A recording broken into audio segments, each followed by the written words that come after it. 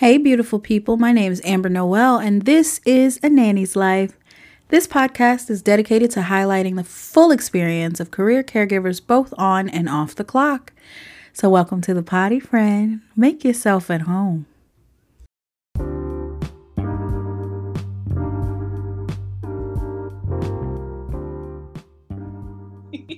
Hey, beautiful people. I'm Amber Noel, and this is A Nanny's Life. Thank you for coming back for another episode. So you guys know we have been doing this Nanny Life Abroad series, and I'm so excited today to be able to talk to a gem from across the pond. So you guys give a warm welcome to Latoya, also known as Nanny Toto on Instagram. Hey! Hello, hi. Thanks for having me. Of course. I'm so excited to talk to you. I think growing up, the idea of a nanny was British to me from jump. I don't know why. Maybe it was Mary Poppins. I don't know. But I can't wait to talk about some of the differences between nanny life over there and a lot of your experiences. So first off, Latoya, how long have you been in the childcare industry? Ooh, I think I've been in the childcare industry for about, I think it's like 14 years now. So quite a long time. It doesn't feel like that long. Like to me, it feels like just yesterday. Like I just started, like working with children. But yeah, when people ask that question, I really have to think about like it's actually been quite a while. Yeah. So is this the only profession that you've ever done, like after schooling? Yes, like a brief moment in like retail, like after school job, weekend work was I worked in John Lewis, which is like a department store in the UK, which I did that for a few years, and then after that, it's been all childcare based. You're called. It was purpose. I don't know if it was purposed because I kind of I wanted to be like a lawyer when I grew up. Probably because I watched Legally Blonde and I was like, classic. I want to be a lawyer.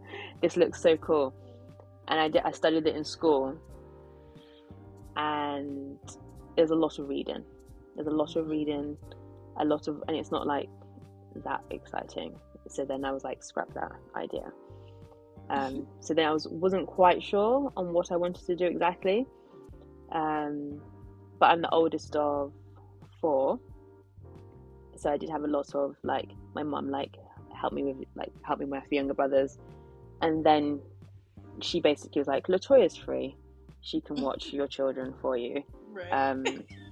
Like, do you mind like watching like so and so's? We're gonna go out, and then it was like, okay, this is cool. This is not bad. This is fun.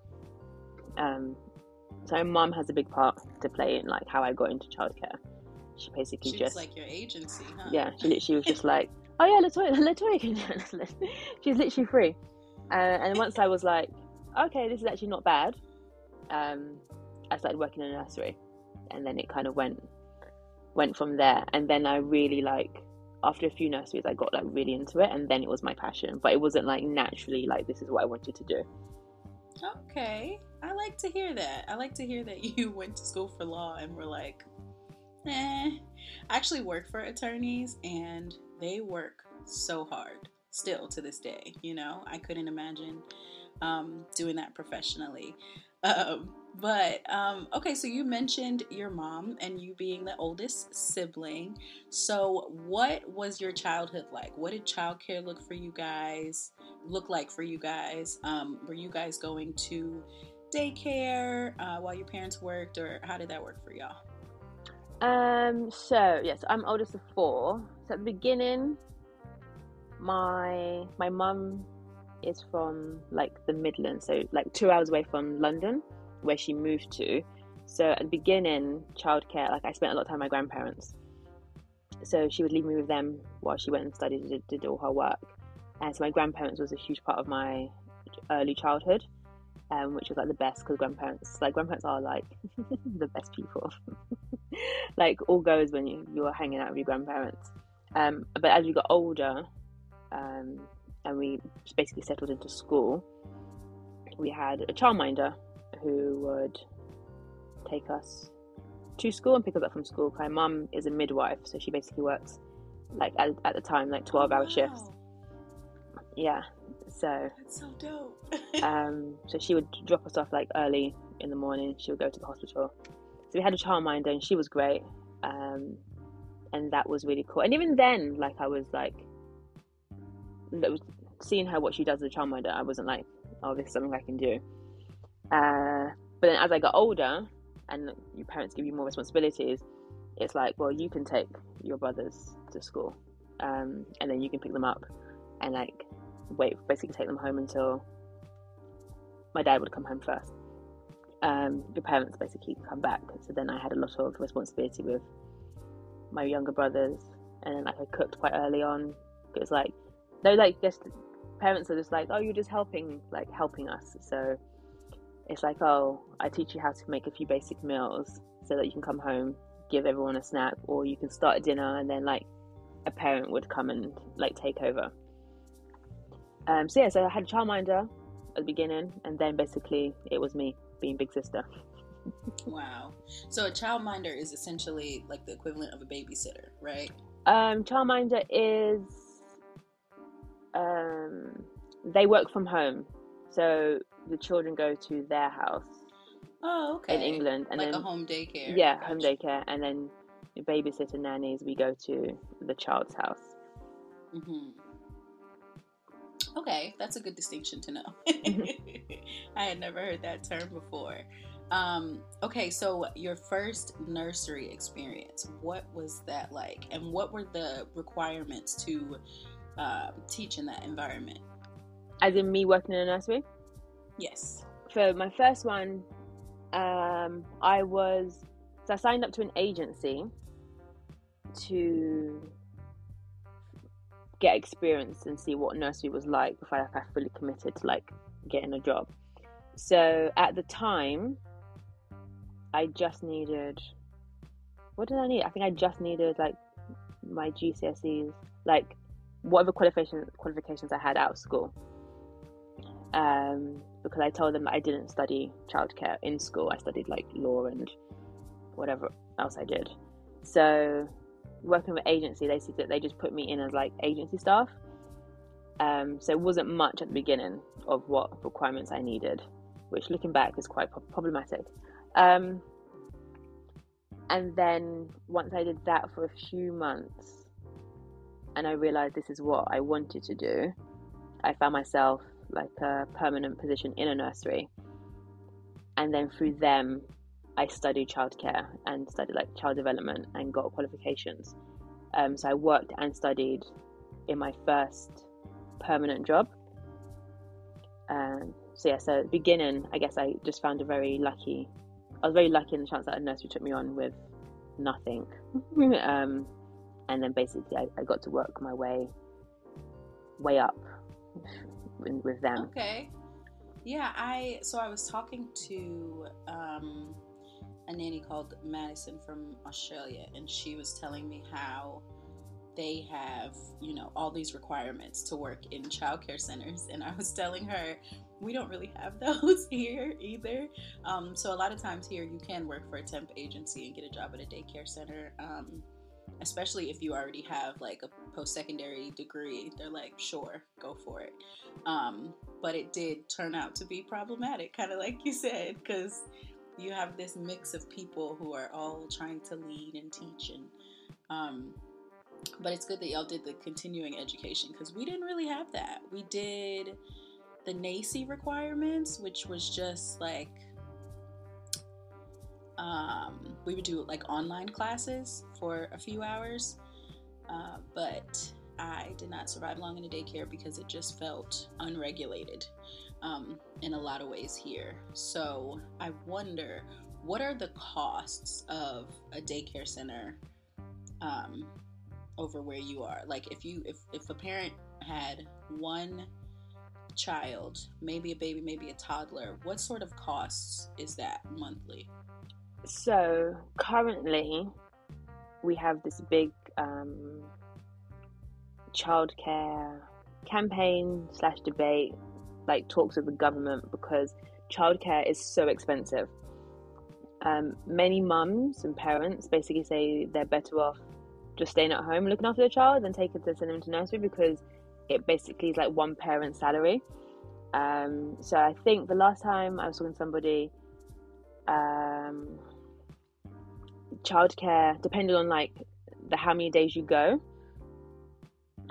and like hours. So if you like 5 days, like full-time nursery could range from like 900 to like 1,500 a month. And sometimes like that doesn't include like nappies and wipes and food. You have to like extra of those things. So it's quite expensive at this moment in time. They had the government scheme where they basically offered like 2 to 3 year olds like 30 hours like free childcare, but nurseries are like, it doesn't cover enough like workers' wages and like their like overall cost of a building and like food, etc. So not many nurseries take it on because it leaves them out of pocket as well. So we're currently a lot of parents are suffering because it's very, very expensive. The childcare sector is not doing very well currently over here. And is that like a new development, or has it always been kind of structured that way? Unfortunately, it's one of the sectors that don't get much funding from the government. So it's kind of been struggling a long time. Like when I worked in nursery, and I think I've worked in probably about 5 nurseries before I fully left. They would have like permanent members of staff, and then there'll be obviously agency staff that would come in. And agency staff don't have like basically any responsibilities. They're just there for ratios, so that you can have like a certain amount of children in a classroom. So the permanent members of staff are the ones that are doing all the work, which means they're like stressed and tired and like get frustrated with certain things, which then people leave, which then leaves like nurseries like understaffed, and it's like this constant cycle. And then parents come in and obviously have their own issues, but like are like, oh, you're not given like the best care, or so and so came home with like someone's wrong clothing, or really dirty, or like different things. But being on a nursery worker side, it's a very hard job when you don't have much backing and support from like a government, for instance. Like a lot of nurseries are private, so they kind of can set their own rules with, we have Ofsted, which you have like certain regulations that you have to follow, but most nurseries basically set their own standards of whatever they want. So they give you like a lot of like, you've got to do this, you've got to do this, you've got to do this, and eventually nursery workers just like, it's too much, and then you don't get like the best child carer because everyone's just like tired or stressed.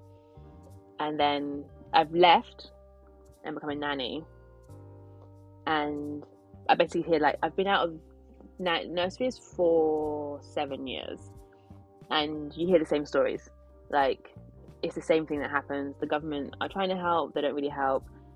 People are tired, parents are complaining, and it's just this like cycle. So unfortunately, it's not something that's, I don't know if it's ever going to change. It's just this kind of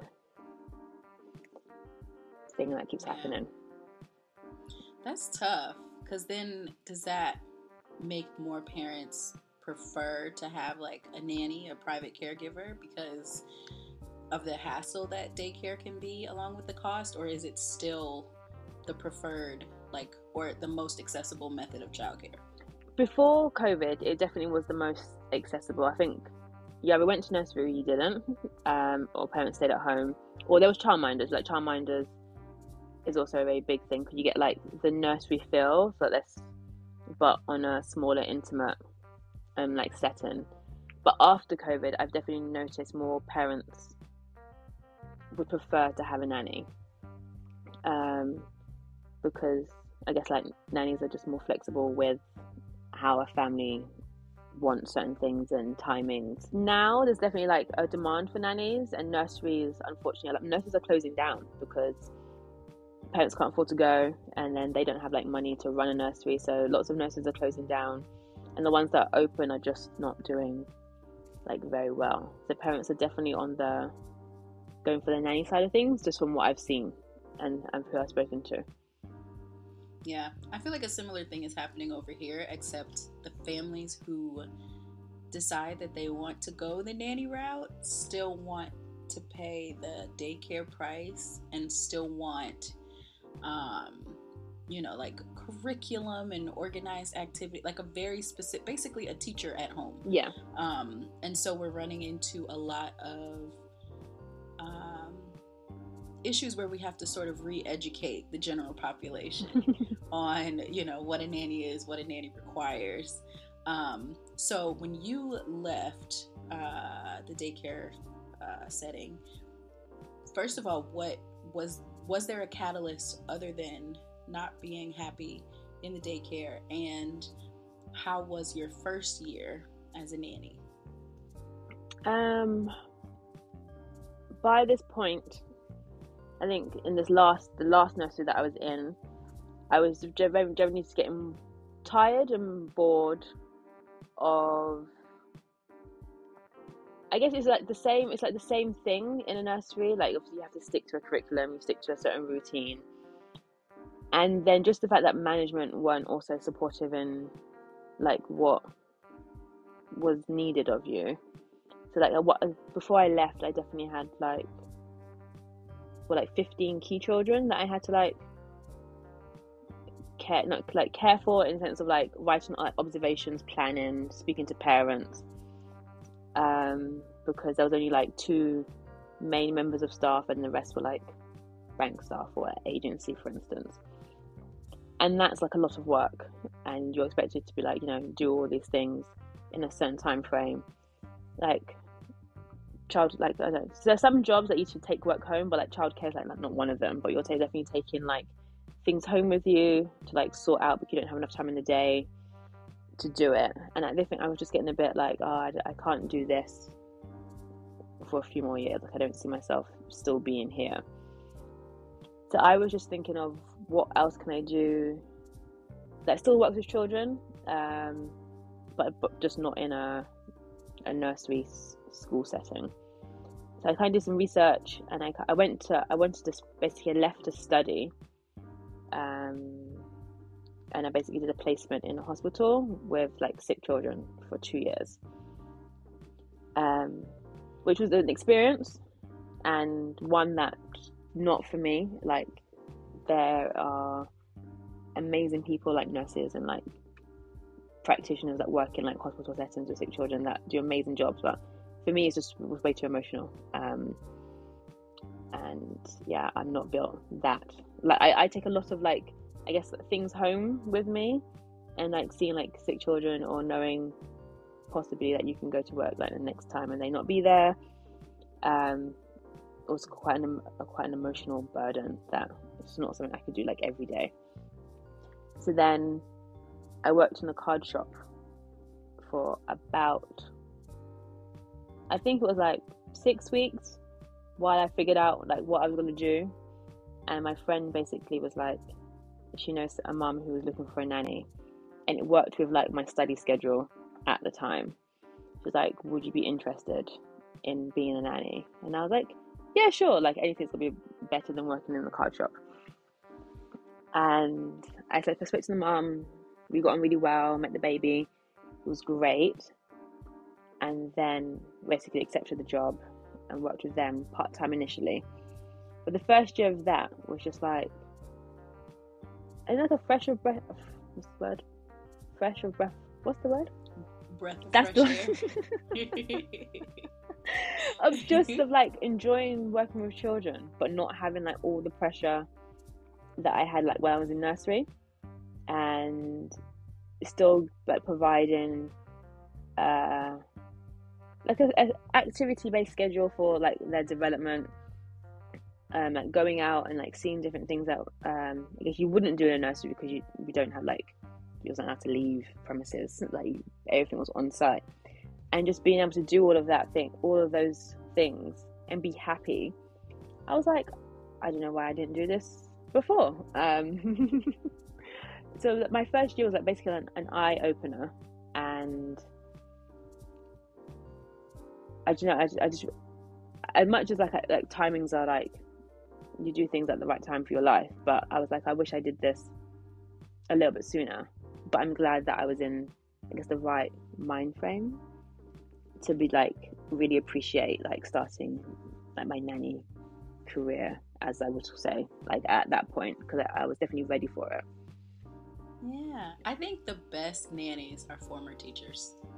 Hands down. Y'all are the best nannies that we have in this industry, because for those of us who didn't start off in a classroom setting, I think we don't have the same, or we don't always have the same appreciation for the freedom that nanny life gives you. A lot of times we focus on some of the challenges of nanny life, like being your own HR and all that stuff, but former teachers that get liberated to be nannies, like I feel like you have the perfect balance. I'd love to hear that, because I went to a child care center for 6 months and it didn't work. It didn't work. It wasn't for me. It was very difficult.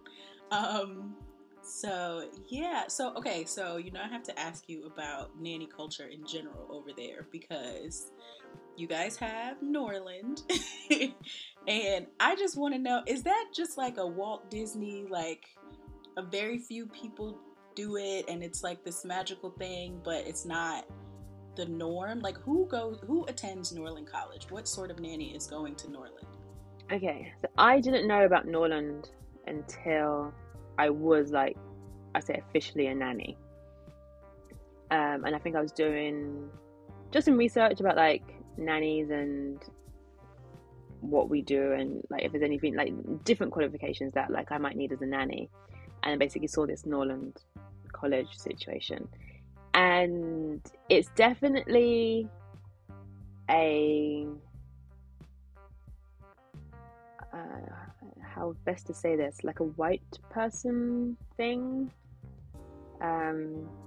Like I feel like they grew up and knew basically what Norland Nanny College was like, and it's like it's kind of for the I don't want to say for the elite.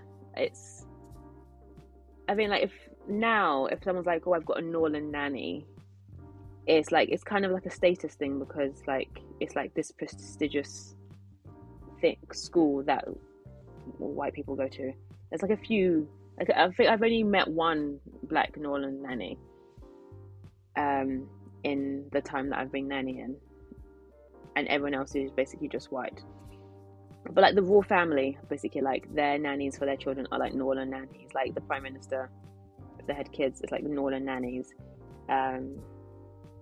But it's like no real different. Like they get the same like childcare education, and then there's a bit extra. Like I think I spoke to someone who basically they like at Norland they do like self-defense classes, or like you have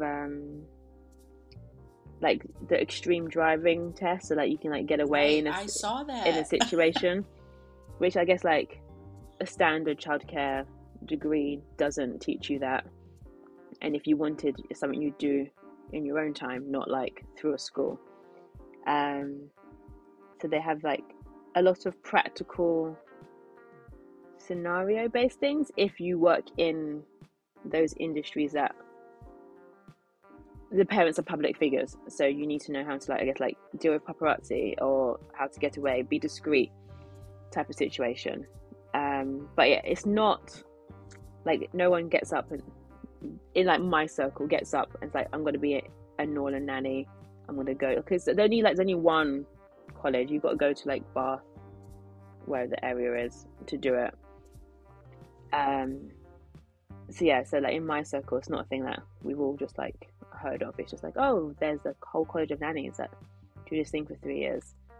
It's a particular type of group of people. Yeah, it's always interesting seeing their because I feel like a lot of Norland nannies when they first start, they'll start like a nanny Instagram and Yeah. sort of try to talk about their experiences, and it always just goes dark at some point, and then you never get the ending. But I saw some of those like driving trainings, and I was like, this is extreme. What is happening? But it makes sense that you say that they typically work with public figures, super high profile. And so that would be relevant training, because I don't know how to get away with my kids in my car. Like, Yeah, it's not one of those like everyday scenarios that I guess that we would pop up on, for instance. Yeah, so it's definitely for a certain side of life. Yeah. So you said mostly white nannies go there. Yeah, like I've only met one. Like there's a few people that I've seen like on Instagram as well. That they're all white, and like even when like you go on like the Norland like website, they're all white. So I don't know if black people have like heard about it, or they've just, because it's also very like traditional in the sense of like they have a uniform, they wear gloves. It's like it's very Mary Poppins style.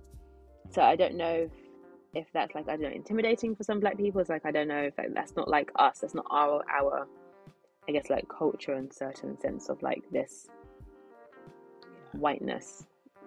For me, it looks too much like, black women in the South here in America, maybe 50 years ago, working for families and wearing similar uniforms. They would typically wear white, but, the little hat and the scrubs or whatever.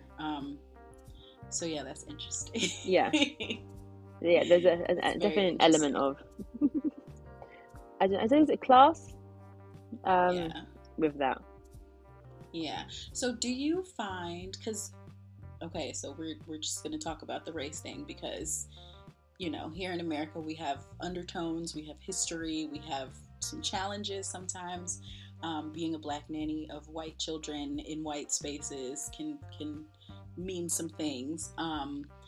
Do you guys have similar experiences over there, or is it just like when you're out with the kids, do you have like adults who will talk to the kids but won't engage you? Like, do you have sort of those uncomfortable situations where it's like, why are you here? Oh, like you're the help? Or because I've heard that British people are so much more tactful, and chill with it. Whereas over here we get the very overt whatever. But can you speak a little bit to that experience? I'm gonna say it's definitely like the British have a way of like observing, watching, trying to figure out, and then they will ask certain questions to be like, oh, okay, because like so I've got, my current family is a white family, my past family was a white family, and normally it's just like people look at you and I like black woman with white child, like what's happening here? And then depending on like where you are, they're like, oh, you've got such a cute baby, and it's like, thanks, obviously not mine. And then some people will have like small talk and basically try and figure out like, are you the mom? Like, have you adopted basically a white baby, or are you looking after them? But they just ask they just ask questions, and try and figure out. No one like outwardly like, what are you doing with a white child? I don't think I've had an experience where they like talk to the baby and then like don't engage with me. Like they very much, I guess they're like curious, like how do you find yourself like here? But I guess I'm also fortunate. I guess the area I'm working in is like London, which is quite a diverse place. So there's like lots of races and nationalities and backgrounds here. So I think it's kind of just common that you're going to see white children with different coloured people. So yeah, and they're definitely, if they are talking about it or side-eyeing you, it's like undercover. It's not like to your face. So yes, I've never really, a lot of people generally just ask like, oh, like, how old the baby is, and they're like, they're trying to work out like my birthing experience. I'm like, I'm the nanny, and they're like, oh okay, that's so cool. And then just like, yeah, that's that. And it's like, oh, he's got such pretty eyes. Is that from you or the dad? I'm like, his parents, not mine. And they like, so clever. They do things like that, so it's quite funny. It's like quite comical sometimes. Yeah, but then that's I guess the British way. They wouldn't like outwardly say it to your face, for instance. That makes sense. That's yeah. That tracks. That tracks fully. So let me ask you about your nanny approach. I think a lot of us have, our unique style. Some of us pull from different child rearing philosophies and upbringings or educational styles. What would you say? What kind of nanny do you feel like you are? I don't know if I don't have like a label for a style, but I'm guessing like mainly just child led. Like having worked in a nursery, having worked in some schools, and now being a nanny, I very much try my best to do the best for the child.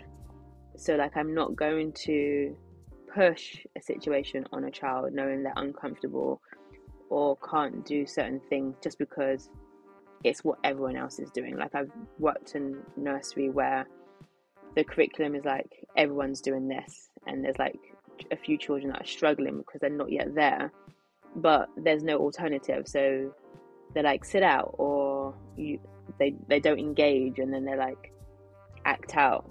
And before working in a nursery, it's like, oh, so and so's being naughty, or so and so's they're like XYZ. And now being a nanny, it's like maybe because they weren't ready for it and there was no other option. So I try my very best to follow the cues of the child. Obviously, like you do things with encouragement, and there's like try and error, and you can like try this, and if it doesn't work, it's like how can I adapt it so that the next time we do it, they're like better suited for it. Like I'm not gonna like force a child to do like certain things. And I find myself a lot, I guess, like how would I feel in this situation if I was them? So I try to like explain to parents a lot of the time, like random example, like sharing's a thing that's going around at the moment. Like parents are always like, or adults, oh, share your toys with XYZ, or give it to so and so because you're doing it. But if a child's like literally in the middle of engaging or playing with a train set, for instance, and then someone else comes over, and now you've been told to just give it up immediately, and it's like it's one thing to say you can play together, or like wait a moment, when they're finished then you can have it. Because like adults, if they're doing something and someone comes over to you, it's like give that up now. Adults are going to tell you to go away or whatever. So it's like you kind of have to put yourself in their shoes. Like you're not going to give things up immediately, so why should a child do it? And obviously like it's like a simple basic example, but there's lots of scenarios where adults just assume and expect children to just stop and just do. But then you teach them to like say thank you, say please, like be respectful, and then parents do like the opposite. So it's like we're going out now, and the parents and adults know that we're going out in like 10 minutes. The child is fully doing something else, and it's like you've got to stop that, we're going out. Child has a tantrum, the parents like, you're being so difficult. It's like, but did you give them warning? Did you give them like a heads up of like something's happening? Like we have to be like in their world, or and help them with like understanding like how the world works, but you also have to be like see it how they see it. There's also like another, when parents like getting ready, and they give like children like 10 commands, and then children freeze because it's like, which one do I do first? It's like tidy up, put my shoes on, eat my breakfast, get to the door, put a bag on, and then parents come back like, you haven't done anything. And it's like, that's a very overwhelming scenario for a child. It's like, let's start, like, make it easier and break it down. So I try basically to explain to parents and adults, like, as much as they're in this world that we're all in, we have to be in their space and like see it how they see it. So I don't know, just a big fan and a support of the little people, and just make it child led. I like that. I like the way you put it. Like the things that we say and do to these little people. If another adult walked up to us and made these sorts of demands, we would be like, no, that's actually not going to work for me. Even if it's your partner, even if it's your adult parent, you know, like kids are people too. I feel like we forget that so often as a society. And you're so right. Like we have to learn how to bring them into, you know, the world, the society, but also understand, like you said, they're at a lower level. They need a little more time to process, and we have to be more realistic. I think that's wonderful. Yeah.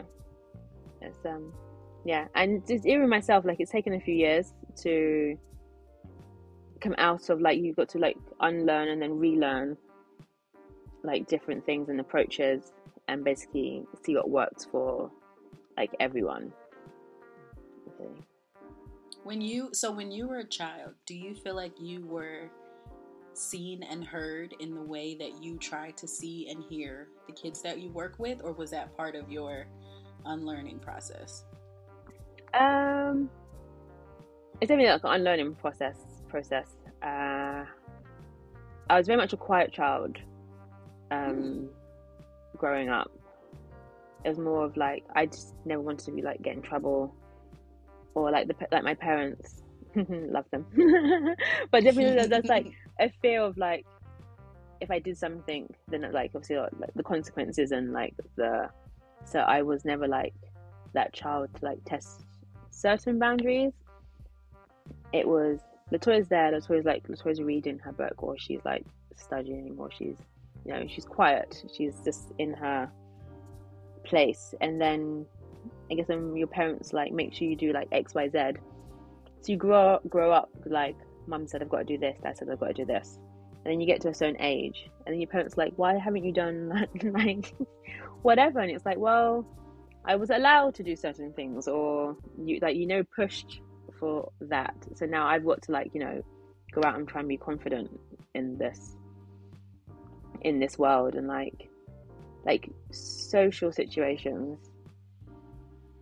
Up until a few years ago, I'm just like, I choose to label as shy. Like I'm a very shy person, just because the whole like, as a child, seen but not heard, like you don't obviously talk back to your parents, or if there was an issue, you don't deal with it outside the house, you deal with it inside the house. So like, I'll go out in the world just being this very quiet person, just like letting things go on by. And then as you grow up and certain things happen, and I learn new experiences, and see different scenarios, it's like, oh, actually I can like speak up in this instant, and that no one's going to be like, no, you can't do that, or you're just being disrespectful. Or like if I want to try something new and I go to an event by myself, I've got to be able to say, hello, my name is Latoya, and like, you know, meet people, not just like stand in the background, because nothing's going to happen. So knowing all of that and how I've done it, like I definitely try and make sure the children that I look after, like it's not like adults say one thing and then children do another. Like it's like they get to like merge it together, basically. Like they can go out and be confident. Children should be able to speak up when they're feeling uncomfortable in a situation. Like if I was like being in a space where like I didn't like it, it's just like, shh, it's fine. Whereas like children now should be able to speak up and be like, no, actually I don't like this, and be listened to. And so yeah, so a lot of unlearning and relearning, and then trying to like implement it. Yeah, I reposted a video on Instagram the other day, or maybe it was yesterday, but it was a psychologist talking about how children should be disrespectful to their parents. And of course, it was clickbait. It was, it was a buzzword of disrespect. But I was having a conversation with another nanny about, like, no, you shouldn't be disrespectful, like the actual definition of disrespectful to your parents.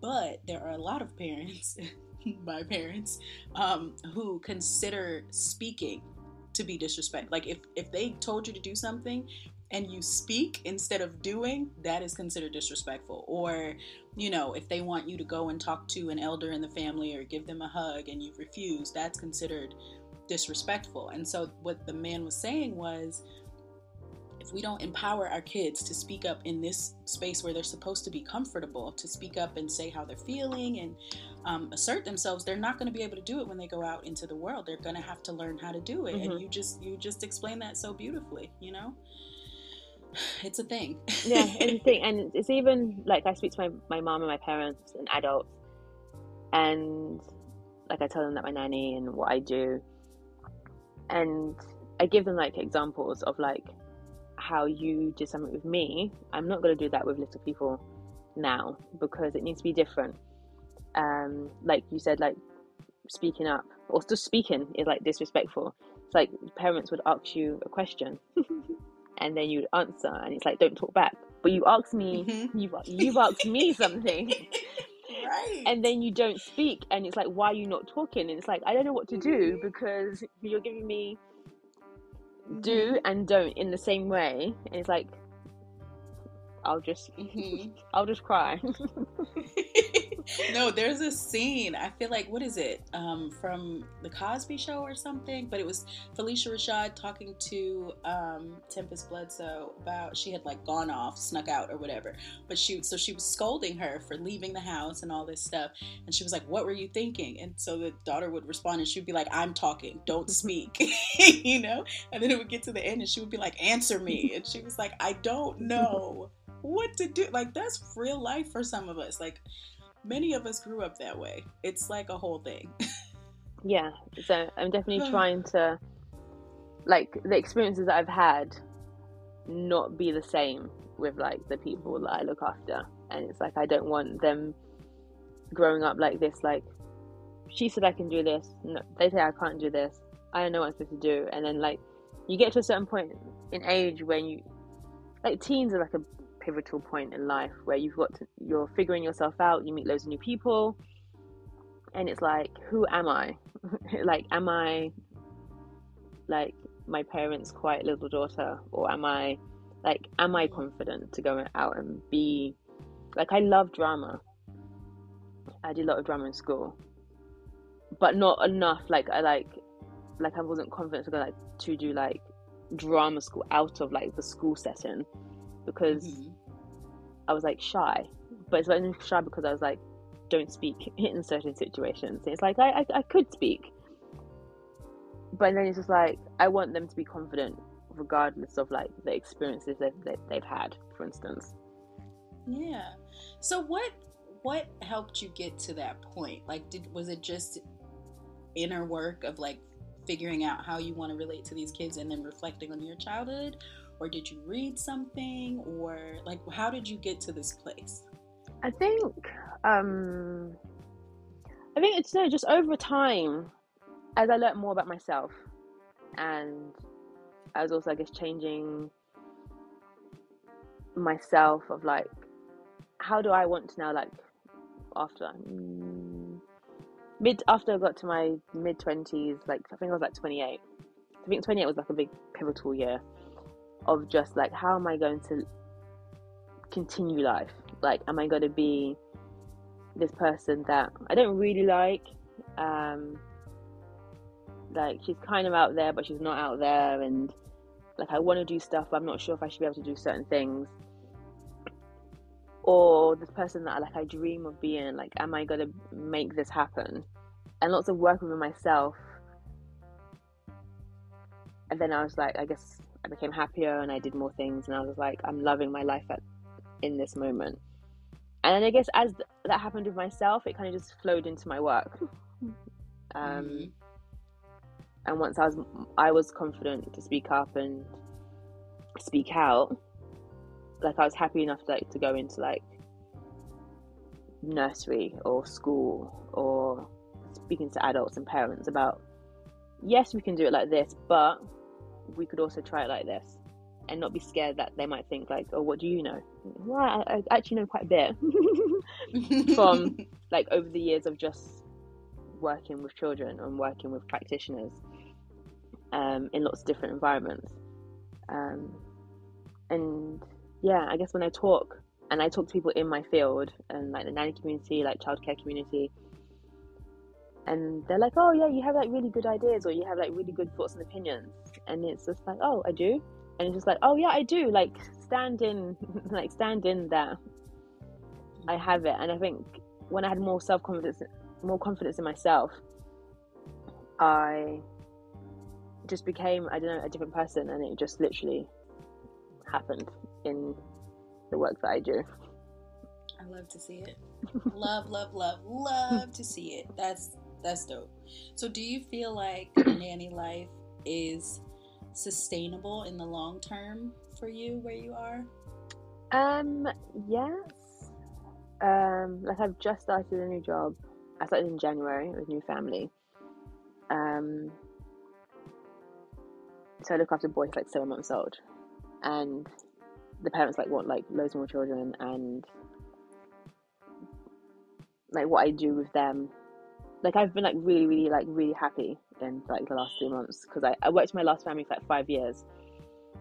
So when we had to leave, like part ways, because they moved like very far away from where I am, I was like, I don't know if I'm ever going to find another family that's going to give me the same joy, and how I'm going to like be with work. And then I did a few like temp roles for about 6 months, and I was like, oh no, I think my nannying like is over. Like I'm done. Like I'm done with it. Like I can't. People that do like ad hoc nannying, temporary nannying, like I really put them up like hands together for them, because that is like a brutal process of like finding new families, working like just as you settle in, it's like moving on to the next one. But I found like a really nice family. Like I'm settled in, so I feel like I'm good for a good 3 to 4 years. And because the demand again like is so high, yeah, like I feel I've still got enough energy in me to keep doing this for a bit longer, running around after small people, and just being like, you know, switched on and going with it. So it's definitely, and I think in like there's another campaign of like a nanny basically trying to make our profession more like recognized as like a real profession. Like it's a real profession to obviously us, but people are still question like, you're a babysitter, or you just play all day, and there's so much more to it. So I think with this campaign that happened, then I think more people will recognize that like this is a real job for many people, and like people can do it and make money from it and be happy and like live like a really good life being a nanny. Yeah, I love to hear that. So do you feel balanced like between work and home life? You said you have a 7-month-old, so you probably do, but do you feel like the work-life balance of a nanny in the UK is pretty solid, or could it use some tweaking? No, I think it's balanced. Like for me, it's balanced. But that's because that's how I've boundaries, like yes and no to certain things. So yeah, I've got a nice work-life balance. Like off this weekend, go do some fun things, hang out with some cool people, and then like in 2 weekends, like I'm going to go away with the family, for like a trip. So I've got like the best of both worlds, but I also know like when to rest, know when to rest, and enjoy work. Like I don't need to bring work home. I can come back and enjoy my evenings, and then go to work the next day and like, what adventure we're going to do today. I love to hear it. I love to hear it. I'm so excited to talk to, so many caregivers who are doing this professionally, doing it long term, and figuring out the balance between it all, because that really is, I think, a big key, is finding your balance and finding your friends in the industry. I feel like will really, really, really take you far. Do you have good balance? Okay, so technically, in a technical sense, yes. I set a lot of boundaries when COVID happened with work. So I don't bring work home. I don't babysit. So I leave at 6 every day. Like typically my bosses won't even ask me unless it's an emergency. They'll call my sister before they call me for extra hours. So in that sense, I do feel it is very balanced. And I also have like a good bit of autonomy at work. I was telling another nanny, if I can't get my life together at home, if I haven't gotten my groceries or my car washed or whatever, I can find pockets of time to do that while on the clock. And I think that's a luxury that a lot of caregivers don't necessarily have. But I am still finding the balance with adding this into the mix with, podcasting and social media, in addition to work, in addition to home life. So that part I'm working on. But as far as my 9 to 5, it is nicely compartmentalized. And and I'm very proud of that, because it was not, before COVID, it was not that way. I was doing a share and working for 2 families who are very busy was a lot. So we're getting there. I think COVID was a pivotal point for a lot of nannies or child carers, or many people in general. But I think nannies really learned a lot in that time and made lots of changes or of how they do work and life. So yeah, I understand. Yeah. Was there anything else you wanted to share with the people about your life as a nanny? Well, that I can think of. I really love my job. I really love the industry. I mean, I think Nanny Shard. You know Sharda? She's been amazing in trying to really bring the nanny communities together over this side, because in America, on social media, it looks very you guys really pally, and there's a nice community. And before, where I used to work before, the area that I was in had that basic community, and I've now moved area and basically find a new community, new nannies, and it's not the same. It's I guess it's just subjective to where you are, but having something this online nanny community, it really does make the difference. I think your post of nanny needs nanny friends, because it's just very, very important to have that, to have people who understand your work that you can speak with and talk to.